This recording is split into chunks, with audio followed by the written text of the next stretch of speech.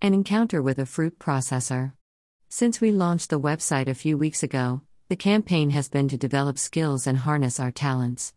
We have also explored areas where we can develop these skills. You can find more ideas here, down pointing finger. How to employ oneself in Ghana.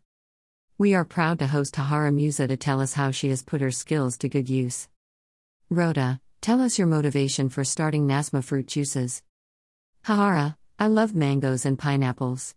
Anytime I go to the market, I think about the many fruits that go bad and have to be disposed of.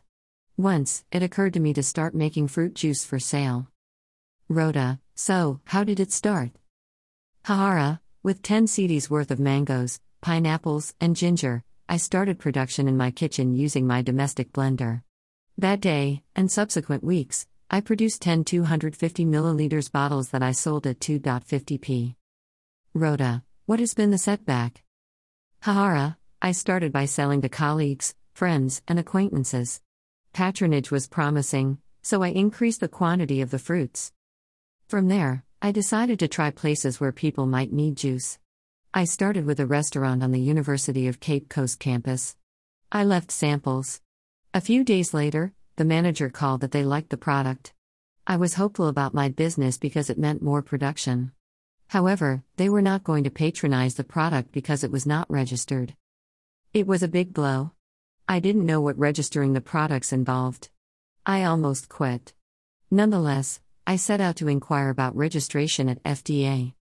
The real problem was getting money to register the product, getting a place for production, and obtaining production equipment. Aside from these, mangoes and pineapples are seasonal fruits. Getting them was going to be tough. Rhoda, how did you deal with that? Tahara, I took a risk to register the product, going through lab analysis and other protocols.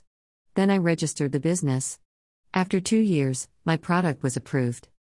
Rhoda, well done. Can you tell us when you started?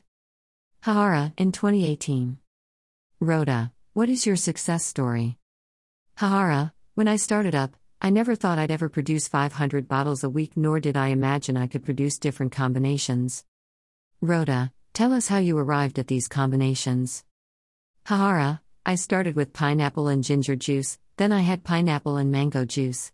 Later, when the fruits were out of season, I started ginger and natural spice drink. The newest product I introduced barely a month ago is Hibis wine. As time goes on, I hope to produce other juice varieties that people would love. Rhoda, anything to share with us? Tahara, increased production means more hands. As a mother and full-time teacher, balancing the two has not been an easy undertaking. Getting people to help has been nearly impossible. Juice making is a skill I learned while growing up, and it's been a real privilege to use it as a side job. I am open to working with anyone interested in learning about drink production. I envisage increasing production to train more people. I have learned in the last few years that to start a business, one has to bridge the gap between what people need and what you can give. It also involves taking a risk, without which one cannot achieve anything. Our products are Mango Pin, Pine Ginger, Ginger Mix, Hibis Wine, Nasma Dates. We have small packs for children. A carton of 12 pieces for 59 cedis.